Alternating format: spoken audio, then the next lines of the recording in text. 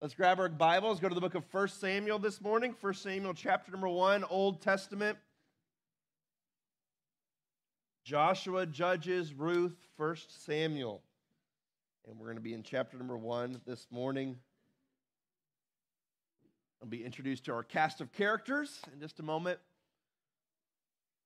One thing I do want to make sure you're aware of, February the 4th, I believe, it is Sunday night.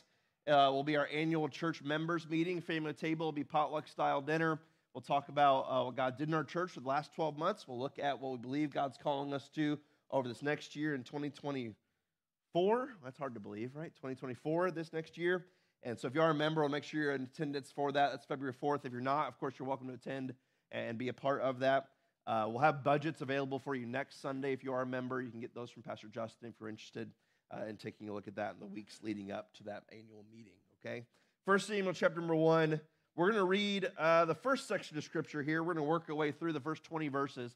This series is not going to quite be verse by verse through the book of 1 Samuel. We're going to be looking at the life of one individual in this book, okay? So there will be moments that we skip chapters, we move around, so not quite as much verse by verse through the entire book of Samuel, but looking at kind of a biographical study of this individual. And we're starting verse number 1. And see where he comes from, right? See the birth of Samuel and the home in which he was raised. So verse number 1, the Bible says, "Now there was a certain man of that word, Ramathaim Sophim," okay? If I said that wrong, you can't say it right either, okay? "Of Mount Ephraim, and his name was Elkanah." This is dad, okay? "The son of Jeroham, the son of Elihu, the son of Tohu, the son of Zuph, an Ephrathite." That word Ephrathite might be foreign to you. But might stick out in some of your Christmas songs. Bethlehem Ephratah. Okay, this is the city of which David is going to come from. Here, Ephrathite is where Elkanah is from. He had two wives. The name of the one was Hannah, and the name of the other was Peninnah. And Peninnah had children, but Hannah had no children. This man went up out of his city yearly to worship and to sacrifice unto the Lord of hosts in Shiloh. And the two sons of Eli, Hophni and Phinehas, the priest of the Lord, were there. And when the time was that Elkanah offered, he gave to Peninnah his wife, and to all her sons and her daughters portions. But unto Hannah he gave a worthy portion, or a double portion, for he loved Hannah. But the Lord had shut up her womb. And her adversary, that's Peninnah, also provoked Hannah sorely, for to make her fret, because the Lord had shut up her womb. And as he did so year by year, when she went up to the house of the Lord, she provoked her. Therefore Hannah wept and did not eat. Then said Elkanah her husband to her, "Hannah, why weepest thou? Why eatest thou not? Why is your heart grieved? Am I not better to thee than 10 sons?" I love Elkanah. He's got a healthy self-confidence, right? Am I not better to you than 10 children? Obviously not, right? We'll stop there. We're going to work through this. I want to give us a little bit of a context for where we are in the story of Scripture, okay, to make sure we understand where we are in Israel's history. Just for sake of context, on the timeline of God's people, we go in reverse a few books. We find ourselves in the book of Joshua. Joshua is leading God's people. Moses has delivered them from the nation of Egypt, from slavery. Joshua leads them in this process of claiming the promised land, right? We see the military battles. We see the victories that God brings through Joshua as Israel finally claims the land that was promised to them. In Joshua, we see him make a promise before God's people and to the Lord, where Joshua says, "As for me and my house, we're going to serve the Lord," right? He makes this guarantee, this promise. Some of us have that promise hanging up in the walls of our home, right? "As for me and my house, we will serve the Lord." The nation of Israel responds to that in Joshua 24, verse 18, where they say, "Therefore will we also serve the Lord, for he is our God." This is the covenant that Joshua is making before the Lord. The nation of Israel follows their godly leader and says, "You know what? He is our God. He is our Lord. We're also going to serve him." And as long as Joshua is alive, things are going pretty well. And even as long as Joshua's leaders, or the ones that Joshua trained, were alive, the nation of Israel is pleasing to the Lord. They're following after the truth of what Scripture teaches. They're fulfilling, they're worshiping, they're faithful. And then those that Joshua had trained begin to pass away, and the next generation takes over. That generation for us is recorded for us today in the book of Judges. which I like to call the book of disaster, okay? The book of Judges is the exact opposite of the way that Israel functioned under Joshua and his leaders. They begin to follow after other gods. There was a time of not just spiritual decline, but of national decline. Judges 17, verse 6 is the summary of the book of Judges, where the Bible says, in those days there was no king in Israel, but every man did that which was right in his own eyes. That was the time period of the Judges. That individuality of not following after God, but everyone doing what they felt like doing. That doesn't sound familiar, right? Everyone doing what they individually feel like is correct led to a time of national disaster, of national decline, of disunity. There's a lot of division that took place in the nation of Israel.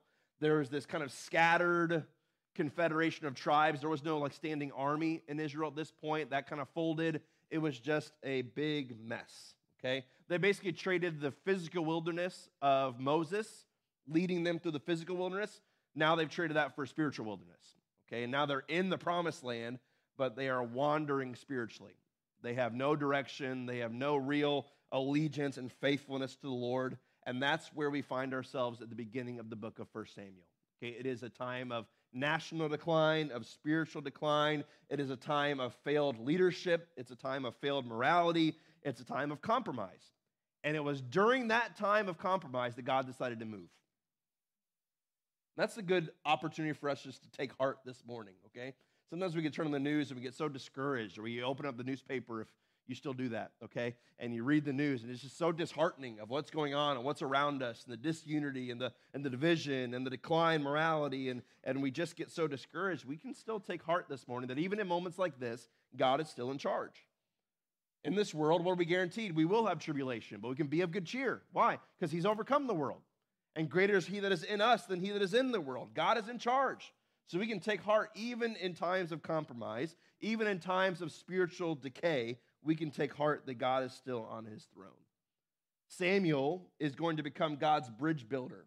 If you study Old Testament history, Samuel is an incredibly important figure in Old Testament history. He bridges the judges to the prophets. Okay, he is the last of this line of judges. We're introduced to the book of Judges to guys like Gideon and women like Deborah, these judges, these kind of icons leading spiritually for the children of Israel.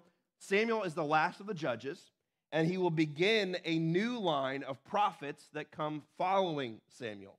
And this kind of the prophets that are following after Moses. He's a really key figure in the history of Scripture.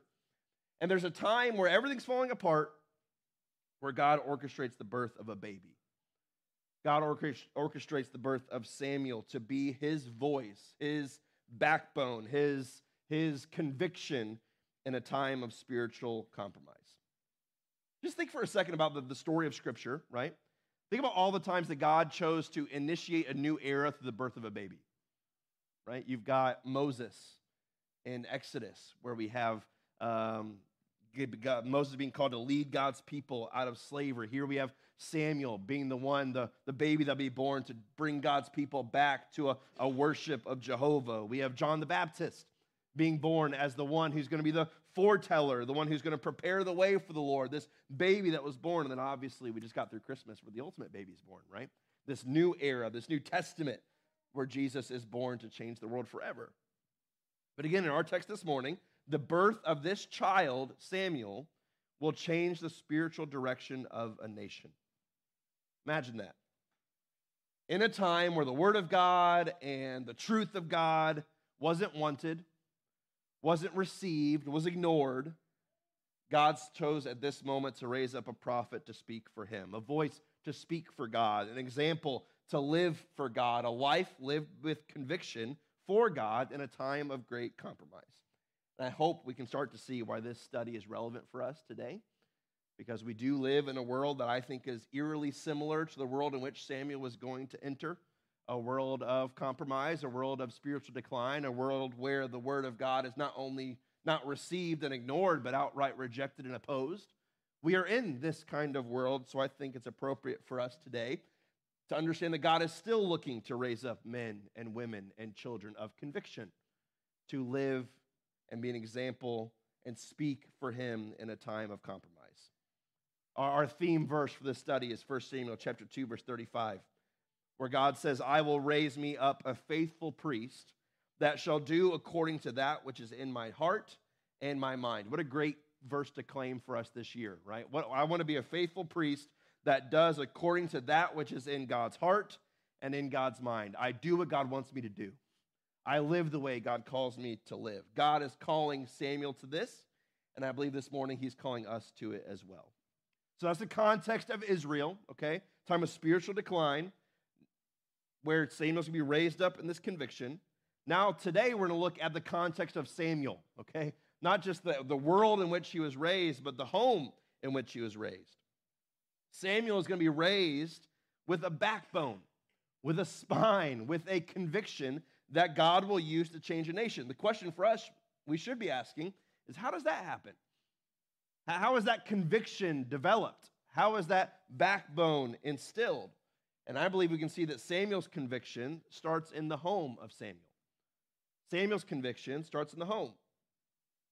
There is a massive correlation between the character of Samuel's parents and the character of Samuel himself. There's a really strong connection. I don't think this is a coincidence that Samuel was raised in the kind of home that he was raised in and became the kind of man that he became. A life of great conviction is often raised in a home of great conviction. And it is difficult for us this morning to exaggerate the impact of godly parents upon their children. It is difficult for us to overstate how important the home in which a child is raised is. The Holy Spirit gives us these whole first 2 chapters of the book of Samuel to show us this truth, that the home of conviction is important. He details for us the life of the parents of Samuel, their impact, their example, their prayers, how they raised up their son to serve the Lord. So this morning we're going to talk a little bit about the home. And you say, well, I'm not married. A lot of us in this room are parent types, right? You have kids that you influence. Some of you are grandparents, and you have grandchildren that you're influencing. Some of us have nieces and nephews and loved ones that we influence. I think we'll find application for many of us this morning. But let's look for just a few moments at the home of conviction. How does a home of conviction happen? Well, first of all, it happens by example. Number 1, it begins by example. I want us to remember we are in this chapter in a time of great compromise, yet we're introduced to a couple here. Their names Elkanah and Hannah. And in the middle of a time of national decline and national spiritual disaster, there is a godly couple seeking to honor and please the Lord. Elkanah and Hannah. I don't think it's any coincidence that Samuel comes from their home. Verse number 1, we're introduced to Elkanah. It says, there was a certain man of that word of Mount Ephraim, and his name was Elkanah, the son of Jeroham, the son of Elihu, the son of Tohu, the son of Zuph, an Ephrathite. Now, you say, who are those guys? Honestly, we don't know anything about almost all of them. I almost think it's on purpose that verse number 1 says, the certain man of a random city, was the son of certain people that are also random and unheard of, to tell us there wasn't anything necessarily iconic and special about the line from which Samuel came.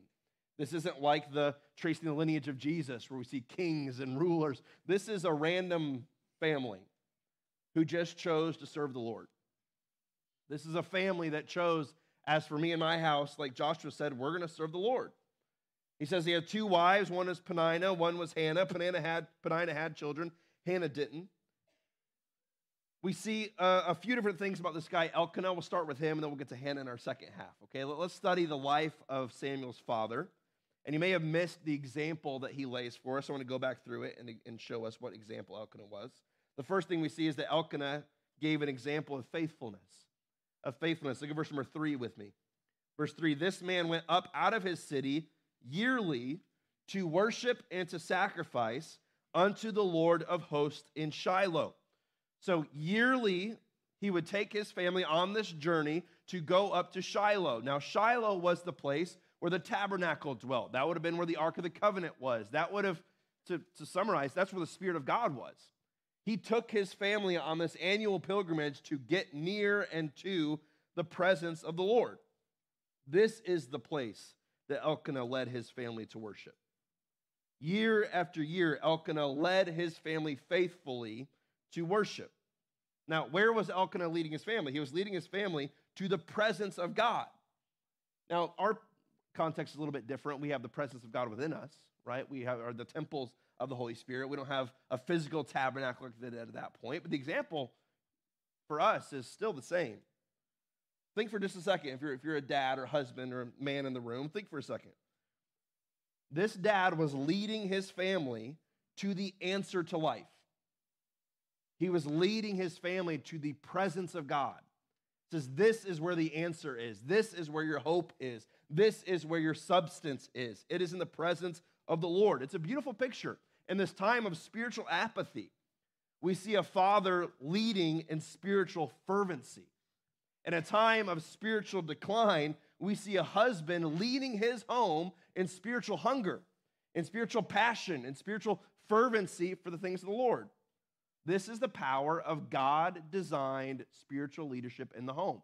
It is the responsibility for a husband and father to lead his family faithfully to the presence of God. Understand, guys, we have a chance to lead them not to the life-sucking wilderness of worldliness, but we have a chance to lead our families to the life-giving well of living water that is only found in the presence of God. That's a responsibility. That's a privilege for us to lead our families faithfully. I think it's one of the reasons coming out of 2020 that so many of us really struggled spiritually. There was a struggle for many of us as we're all cooped up in our homes trying to grow and learn on YouTube, watching sermons and things like that. There's something about faithfully gathering together in the presence of the Lord together. Now, again, this is not the tabernacle, okay? There is no power in this building itself. There's actually a negative power if you've been along our renovation process, okay? There's nothing special about the structure. This is wood and nails and brick and mortar is what this building is. But this place is where the temples of the Holy Spirit that we have within us gather together. And that is something that is immensely special to the Lord. You see that throughout Scripture. Gathered together in this way is important. And we have an opportunity to lead our families into the presence of the Lord, into the worship of our God, to the praise and glory of Jesus. One of the great aspects, I believe, of spiritual leadership, of healthy spiritual leadership, is just faithfulness. Faithfulness to the Lord. Year by year, he took his family into the presence of God.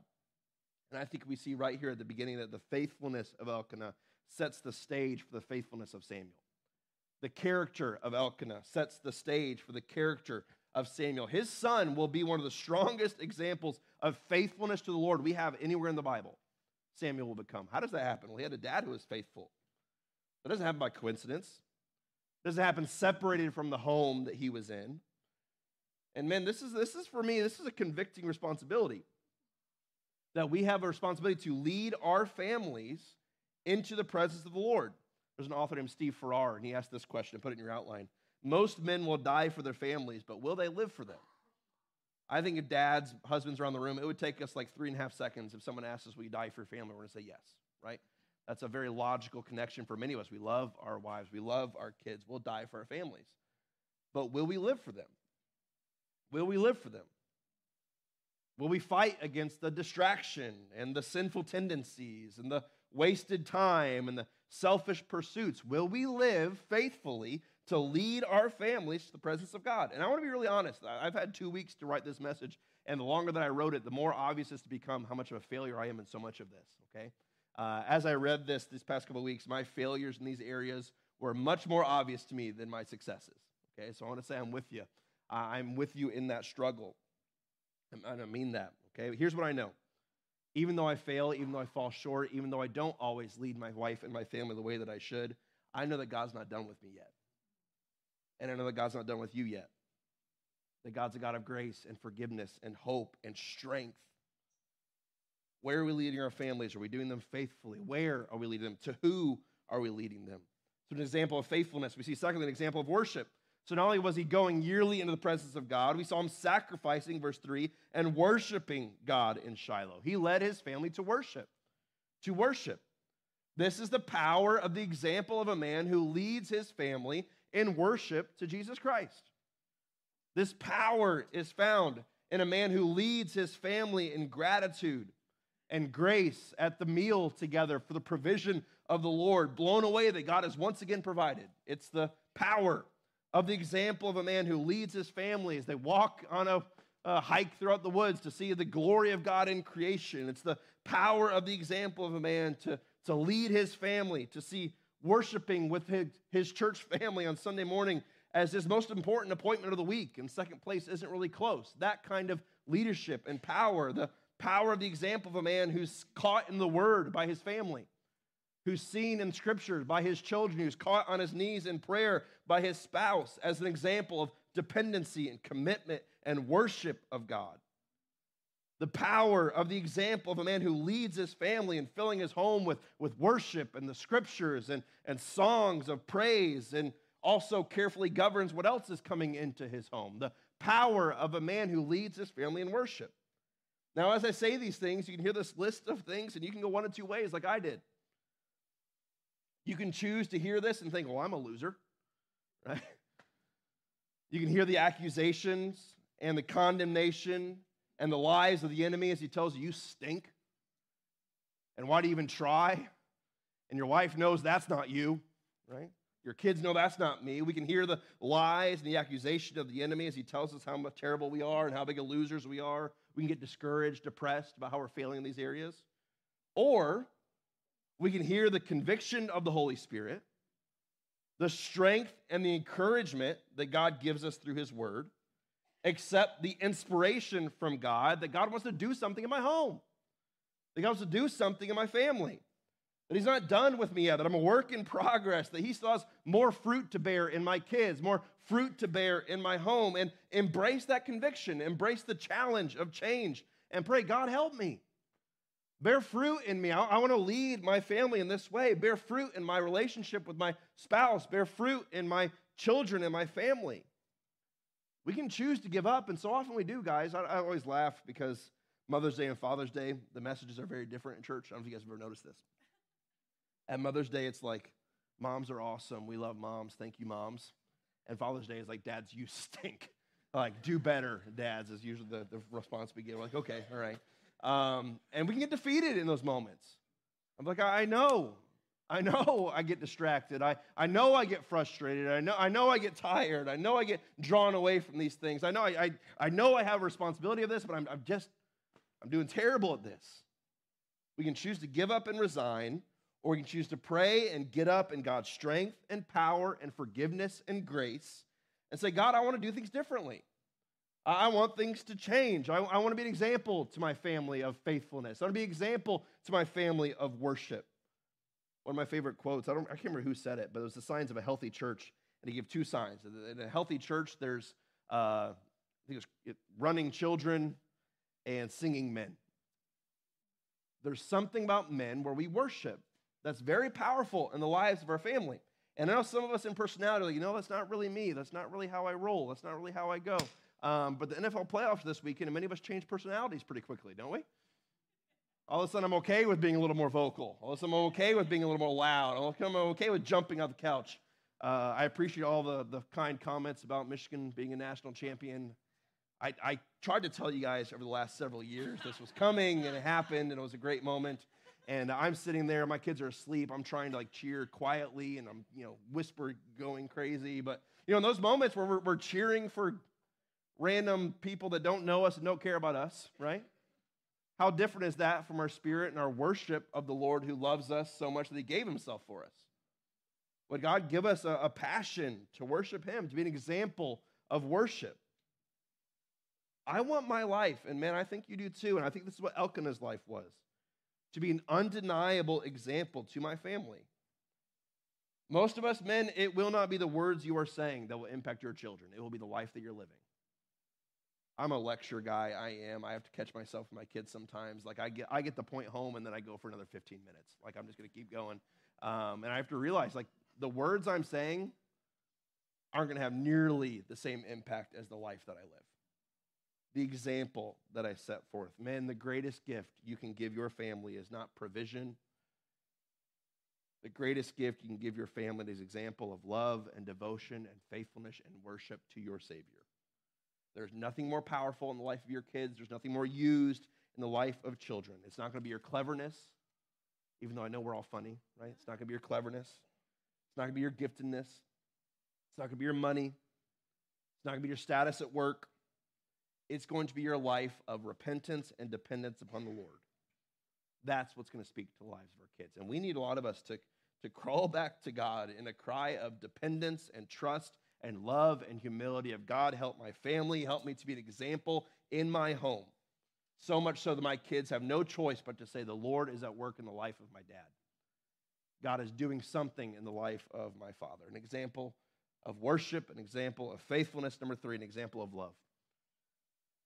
Verse 4, we get a window into the home of Elkanah, and be encouraged. He's not perfect, okay? Verse 4 says in his home there's 2 wives, okay? We're introduced to Hannah, and we're introduced to Peninnah. Now, this is much more common in this time period than it would be today. There was a heavy influence that was put on the responsibility of a family to carry on the line. More than likely, Elkanah was married first to Hannah. Hannah was unable to bear children, and then he took matters into his own hands, married Peninnah with the responsibility of carrying on his family line, okay? So, in summary, guys, don't do that, okay? This is you want a recipe for disaster in your house, have a couple wives in there at the same time, right? So Peninnah, Hannah, it'd be one thing if they got along. They do not get along. It's pretty obvious through the story we read that Elkanah and Hannah had a much tighter love relationship, that there was compassion and empathy and care between Elkanah and Hannah. Peninnah seems pretty jealous of Hannah. We see Peninnah actually coming at Hannah every year, mocking her for the fact that she can't have children, kind of stabbing her, and it says that she's grieved, she's hurt, she's wounded every single time as Peninnah comes and kind of stabs with these little comments, these jokes, and these mockeries of Hannah. Verse 4 says, when the time came that Elkanah offered, he gave to Peninnah his wife and to all her sons and her daughters portions. But unto Hannah he gave a worthy portion, or double portion. Look at this, for he loved Hannah, but the Lord had shut up her womb. I love that part of verse 5. He loved Hannah, but the Lord had shut up her womb. At this time period, the number one responsibility, unfortunately, there's the reality of history, the responsibility of a wife was to bear children for the family. She couldn't bring to the table what she felt was her sole, really major responsibility in life to do. She would have felt an unbelievable feelings of worthlessness, of just lack, of insecurity. But verse 5 says, Elkanah loved Hannah, even though the Lord had shut up her womb. Through Elkanah's imperfection, I think we see an example of love, of what real love looks like towards his wife, Hannah. Barrenness would have been a terrible shame upon Hannah, a feeling of neglect, a feeling of God's not seeing me, a feeling of why am I not bringing value. Peninnah brings it up again and again, how much of a difference there is between them, just to wound Hannah and to bring damage to her. And Elkanah loved Hannah through her situation. Let me say it this way. He loved Hannah not for what she did. He loved Hannah not for what she gave. He loved Hannah for Hannah. He loved her for her. That's a good word for us, okay, men and husbands and dads. Love your wives for them. Beautiful, unconditional love. He's demonstrating compassion. He's demonstrating understanding. He's demonstrating assurance. So important for us to know. Because in verse 11, Hannah's going to make a promise to God in her prayer. She's going to say, God, if you give me a son, I'm going to give him back to you. I'm going to lend him back to the service of the Lord. Now, we understand, for you go back in your scriptures to the book of Numbers, chapter 20, in order for Hannah to make that promise, she couldn't do that by herself. Sometimes we elevate Hannah, and for a good reason, for this prayer and this commitment, she's going to give her son back to the Lord. Elkanah was very much involved in this process. Elkanah would have had agreed with this commitment. If God gives us a son, we'll give him back to him. Elkanah is aware of the commitment. In verse 19, I love this. It's a picture of a husband and wife worshiping the Lord together. A husband leading his wife in these moments of anguish and pain and prayer and hurt. He's leading her to the one who has the answers. He's leading her to the one who can give life. He's leading her to the Almighty. Guys, we are not called to perfection. We are called to a direction. You're not going to be perfect. And if you go home and try and pretend to be the wife that you are married to, right? I don't know why I said that, your wife, is going to be fully aware of your lack of perfection. Okay? If you're in the room and you're married and you think your spouse is perfect, you need to get married for like stick around for another week, okay? Or maybe another day, right? You're going to discover that person is not perfect, right? God is not calling us to perfection. God is calling us to a direction. We are called to lead our families in a direction of faithfulness to the Lord, of worship to the Lord, of love for the Lord. I think one of the greatest gifts, guys, you can give your children is an example of love and fidelity and purity in your relationship with their mother. It is a gift you can give to your children. A strong marriage is an example to them. So we see Elkanah, an example of love, an example of worship, an example of faithfulness. This is a home of conviction that Samuel's going to be brought up in. A home of conviction not only comes from an example, we see secondly, it is birthed through prayer. Through prayer.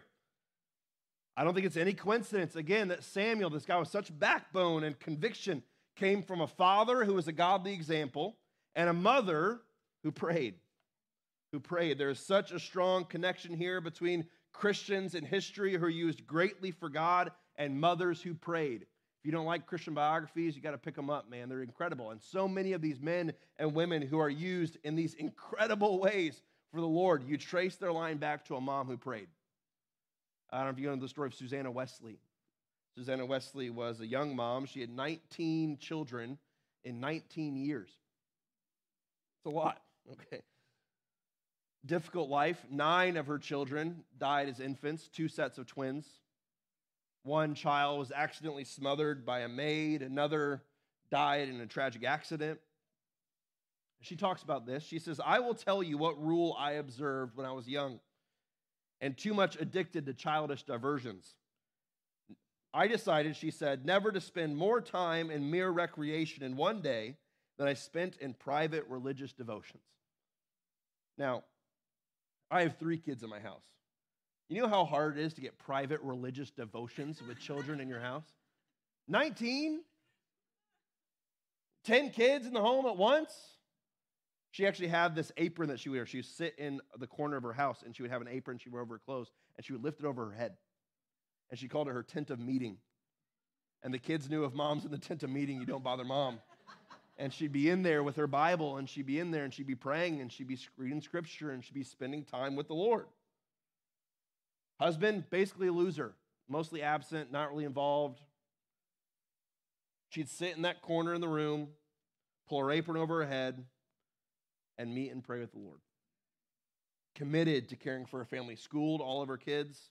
She had a weekly appointment she would schedule with each one of her kids to check in with them and pray with them and encourage them and just make sure they're doing okay. Conversation, prayer, discipleship. Susanna Wesley, of course, became the mother of John and Charles Wesley. If you don't know those names, it is impossible for us this morning to overstate the spiritual impact of John and Charles Wesley upon the 18th century in our country. Charles Wesley would become the founder of the Methodist movement. I should have put a picture up. I have a picture of me in the Charles Wesley statue. Incredible guy.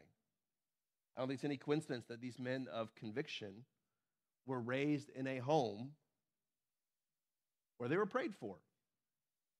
She led a life absolutely convinced of the power of praying for her children, of the power of prayer. Another principle in 1 Samuel, the prayer life of the parents will dramatically affect and impact the life of children. The prayer life of parents will dramatically affect and impact the life of the children. And we are in a day with so many diversions, don't we? We have so many distractions, so many pursuits. You have kids, there's so many programs you can focus on. I've got to sign them up for javelin throwing. We've got to do everything, right? There's so many options, right? And many of them are good. There's nothing wrong with these things, but there's so many of them. So many diversions. I get something in the mail, the email of the new thing I can sign my kid up for every week, right? A new pursuit, a new opportunity, a new program, the activity we can engage in. Let me ask us this.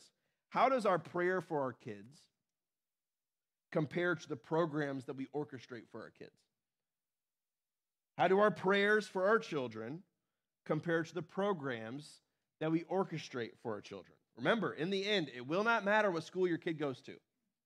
It will not matter what degree they have. It will not matter how musically gifted they are. It will not matter what teams they played for, if they got a scholarship, if they made a ton of money. In the end, the only thing that matters is, do they know Jesus? Do they know Jesus? Are they in a relationship with their Creator through the faith in the life, death, and resurrection of Jesus? In the end, that's all that matters. That's it. And the way that we pray for our kids, the way grandparents, you pray for your grandchildren, that is one of the greatest gifts that we can give to our families. How do our prayers compare with our programs? Okay, this is where our theology has to impact our practice, what we do. Let's look at Hannah's prayer. First thing we're going to see, it's an intense prayer. It's an intense prayer. Let's start in verse number 6. Her adversaries also provoked her sorely. This is Peninnah. For her to make her to fret because the Lord had shut up her womb. And as he did so year by year, when she went up to the house of the Lord, she provoked her. She wept. She didn't eat. Elkanah asked her, why are you crying? Why are you not eating? Why is your heart grieved? Am I not better to thee than 10 sons? So Hannah rose up after they had eaten in Shiloh, after they had drunk.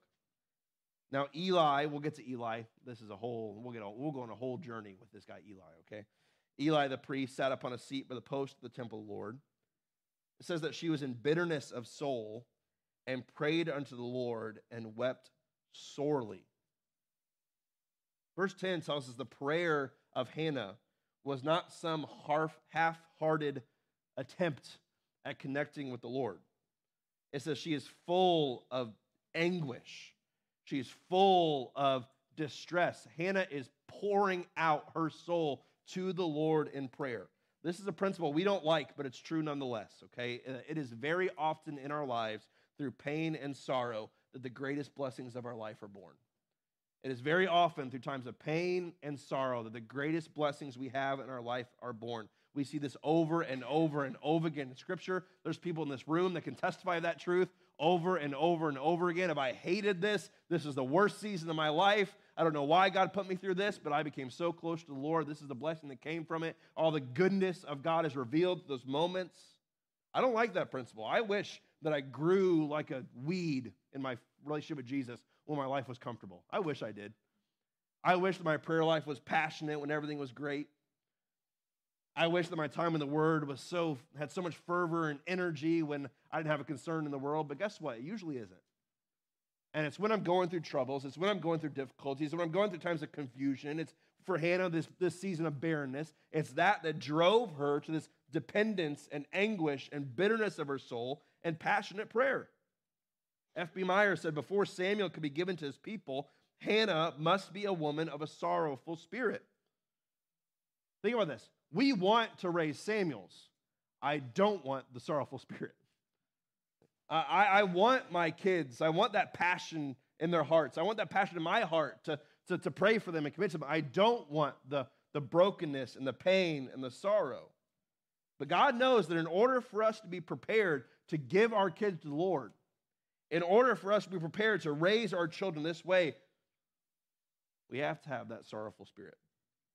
And this is happening, I know many of your story in the room, this is happening in so many of our lives today, that there's some things we're going through, there's some pains that we don't understand, there's some difficulty, there's some sorrow. But can I tell you something? Sorrow brings dependence. Sorrow brings desperation. Sorrow brings intensity. Would Hannah have prayed like this without her trial? Would Hannah have depended on the Lord like this without this difficulty? More than likely, no. God will often in our lives ordain difficulty to draw out our dependence. A lot of times we go through hard things and people ask you, Pastor, what is God doing? 99% of the time, I don't know. All I know is when life is hard, I have to depend on Him, and that's a good thing.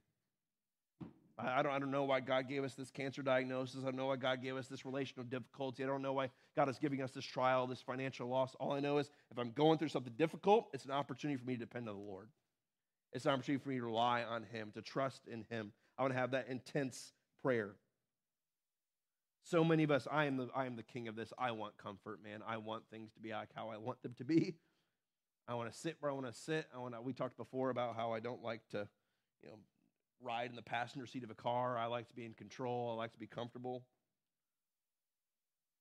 But so many times we fail to understand that comfort that we desperately want, when we get it, so often it cripples us spiritually. I was so desperate for financial stability. I was so desperate for relational harmony. I was so desperate for health. And now when I have it, I feel like when I had this health trial, I was closer to the Lord than I am now that He answered my prayer. That sorrow, that difficulty brings us closer to Him. Sometimes the comfort that you and I so desperately want is actually the opposite of what we actually need. Intense prayer. Secondly, we see her prayer was focused. It was focused. Verse 11, she vowed a vow and said, O Lord of hosts, if thou wilt indeed look on the affliction of thy handmaid and remember me, and not forget your handmaid, but will give unto your handmaid a man-child, then I will give him unto the Lord all the days of his life, and there shall no razor come upon his head. Okay? She gets specific. I want a man-child, right? I love when baby boys are born. My favorite description of a baby born is a man-child. Like, just look at that man-child. Look at that man-cub right there, right? Something special about that, man-child. So, you know, God, I'm praying you'll give me a son. And if you give me a son, I'm going to give him back to you. He's going to serve the Lord all the days of his life. Talk about not cutting his hair, taking these vows that would be these spiritual decisions they'd be taking. You know what I find myself, so often I pray, and maybe you're guilty of this too, we pray such general prayers. God bless everyone. Bless my kids. What does that even look like? What does it look like for God to bless my kids? I won't even know if that prayer's been answered, right? Give the world harmony, right? Bless everyone around me. Pray, but be specific enough when you pray so you can acknowledge when your prayers have been answered. Look what God did. I really do believe in grabbing a hold of the throne of grace in heaven and pleading with God in desperation and with specificity. Specificity for the things that I believe are His will for my family. That are His will for my children. I'm going to grab a hold of the throne and ask God for those specific things. Isn't it interesting in Luke 11, we just studied the example of the impudent neighbor knocking. I need bread. Wake up your kids, I need bread, right? Continuing to go. Luke 18, the persistent widow going before the unjust judge, begging, I need justice. Fine, take it. How much more will your Heavenly Father give you the Holy Spirit? Forgive us for our apathy in our prayers. Forgive us for our vagueness in our prayers. Number 3 we see was constant prayer. I had to hurry. Number 3, constant prayer. Verse 12 says that it came to pass as she continued praying before the Lord that Eli marked her mouth. Eli starts watching her. Now Hannah, she spake in her heart, only her lips were moving. Okay, you ever find yourself praying like that? You're praying maybe in your mind, in your heart, but before you know it, your mouth's moving too, right? That's what she's doing. She's praying. She's praying in her own heart, but her lips are moving. Verse 13. Eli thought she was drunk. We'll learn about this guy. What a guy. Verse 14. Eli said unto her, how long wilt thou be drunken? Put your wine away from you. And Hannah answered and said, no, my Lord, I am a woman of a sorrowful spirit. I have drunk neither wine nor strong drink, but have poured out my soul before the Lord. Count not thy handmaid for a daughter, Belial, for out of the abundance of my complaint and grief have I spoken to. Then Eli answered and said, go in peace, for the God of Israel grant thee thy petition thou hast asked of him. And she said, let thy handmaid find grace in thy sight. The woman went her way and did eat, and her countenance was no more sad. Think about this. Hannah's faith, Hannah's devotion, Hannah's prayer, Hannah's passion had such strength that it rose above the understanding and rose to the level of the criticism of the nation's highest spiritual leader. Eli is the priest. He's not a priest. He's the priest. He is the spiritual leader for the nation of Israel. And he sees the passion in which this woman is praying. He says, woman, you need to cut it out on the wine a little bit. You slow down, this woman's drunk. I think it says so much about the passion of Hannah. Humanly speaking, this guy, Eli, should have been the spiritual leader of this nation. But humanly speaking, the future of the spirituality of Israel rested upon the prayers of this woman that Eli thinks is drunk. Her child will be raised up to bring the people back to God from the place that Eli will have led them. Her son will eventually anoint King David in Bethlehem. And through that line of David, who comes? Our Savior, Jesus Christ. That's who's in her womb. The strength of a nation. is riding on the prayers of Hannah. And so often the strength of the spirituality of a family, the strength of a nation rides on the backs of the prayers of women. All throughout history, moms, aunts, grandmas, mother types, friends. Understand this. Hey, we can give our children all the fun, all the toys, all the experiences, all the vacations, all the activities, all the protection. But in the end, the greatest gift you can give your kids, you can give your grandkids, will be a life of prayer dedicated towards their relationship with Jesus Christ. God, would my kids love you? Would they know you? Would you reveal yourself to them? Would you help their faith to be strong? Would you protect them from the temptation of the evil one?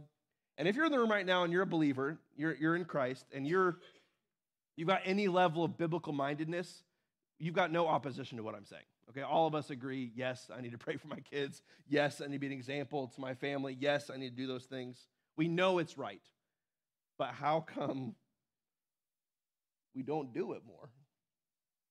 I don't really have an argument for it in my own self. I don't really have an argument back. I just want to pray, God, would you help me to live this way? That my life would be used as a faithful example, that my life would be used as a constant prayer warrior in the lives of my family. It's constant prayer. Then number 4, we see it's an answered prayer. It's an answered prayer. Verse 19, they rose up in the morning early, worshiped before the Lord, and returned and came to their house in Ramah. Elkanah knew Hannah, his wife, and the Lord remembered her. Wherefore it came to pass when the time was come, about after Hannah had conceived, that she bare a son, called his name Samuel, saying, because I have asked him of the Lord. Now understand, this was not a one-time prayer. This was years of prayer. Not one prayer of sorrow, years of sorrowful prayers, years of anguishing prayers. And I love that phrase, the Lord remembered her. Answered her prayer out of grief and perseverance and anguish and faith. What do they name him? They name him Samuel. We'll stop here, but Samuel means heard by God. They named him. God heard my prayer and he answered. We don't put a whole lot of, emphasis on the meaning of names now. My name means manly and strong, which obviously was correct when my parents chose to name me, 30 years ago, how much it was. Right? No, okay. But at this point in time, it was really important. Like when you named your kids, you were saying something, because they understood what these names meant. When they called roll in elementary school, they understood what these names meant. They understood what many families were going through when they had this child. And for the rest of Samuel's life, the rest of Samuel's ministry, when Samuel walks by, everyone says, there goes heard by God. His mom prayed, and he's an answer to prayer. There goes heard by God. The leader of their nation, the leader of the one who would bring Israel back to faith and trust in Jehovah, was the answer to the prayer of his mother. Heard by God. We're going to see through Samuel's life such strength and resolve and boldness. He's going to call sin out. He's going to remove sin from his own life. He's going to call out leaders. He's going to point the finger in some really awkward ways. That's going to take a lot of conviction. Going to take a lot of resolve to know what is right and what's wrong. And I don't think this morning we can separate that from the home in which he was raised, with a dad who led his family in worship, who led his family into the presence of the Lord, and a mom who prayed for him. Consistent, passionate, focused prayer. Samuel, man with backbone, was an answer to the prayer of his mother. My hope this morning is that we walk out not feeling like, man, I'm the biggest loser of a dad and grandpa that's ever been existent, right? I need to go home, and ladies, don't go home and buy an apron and put it over your head. Okay, that's not the option.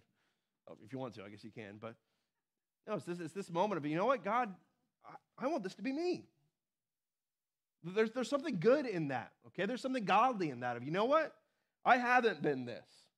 But you know what I'm going to be? And maybe on the ride home, some of you guys take the hand of your wife and say, you know what, I want to do that.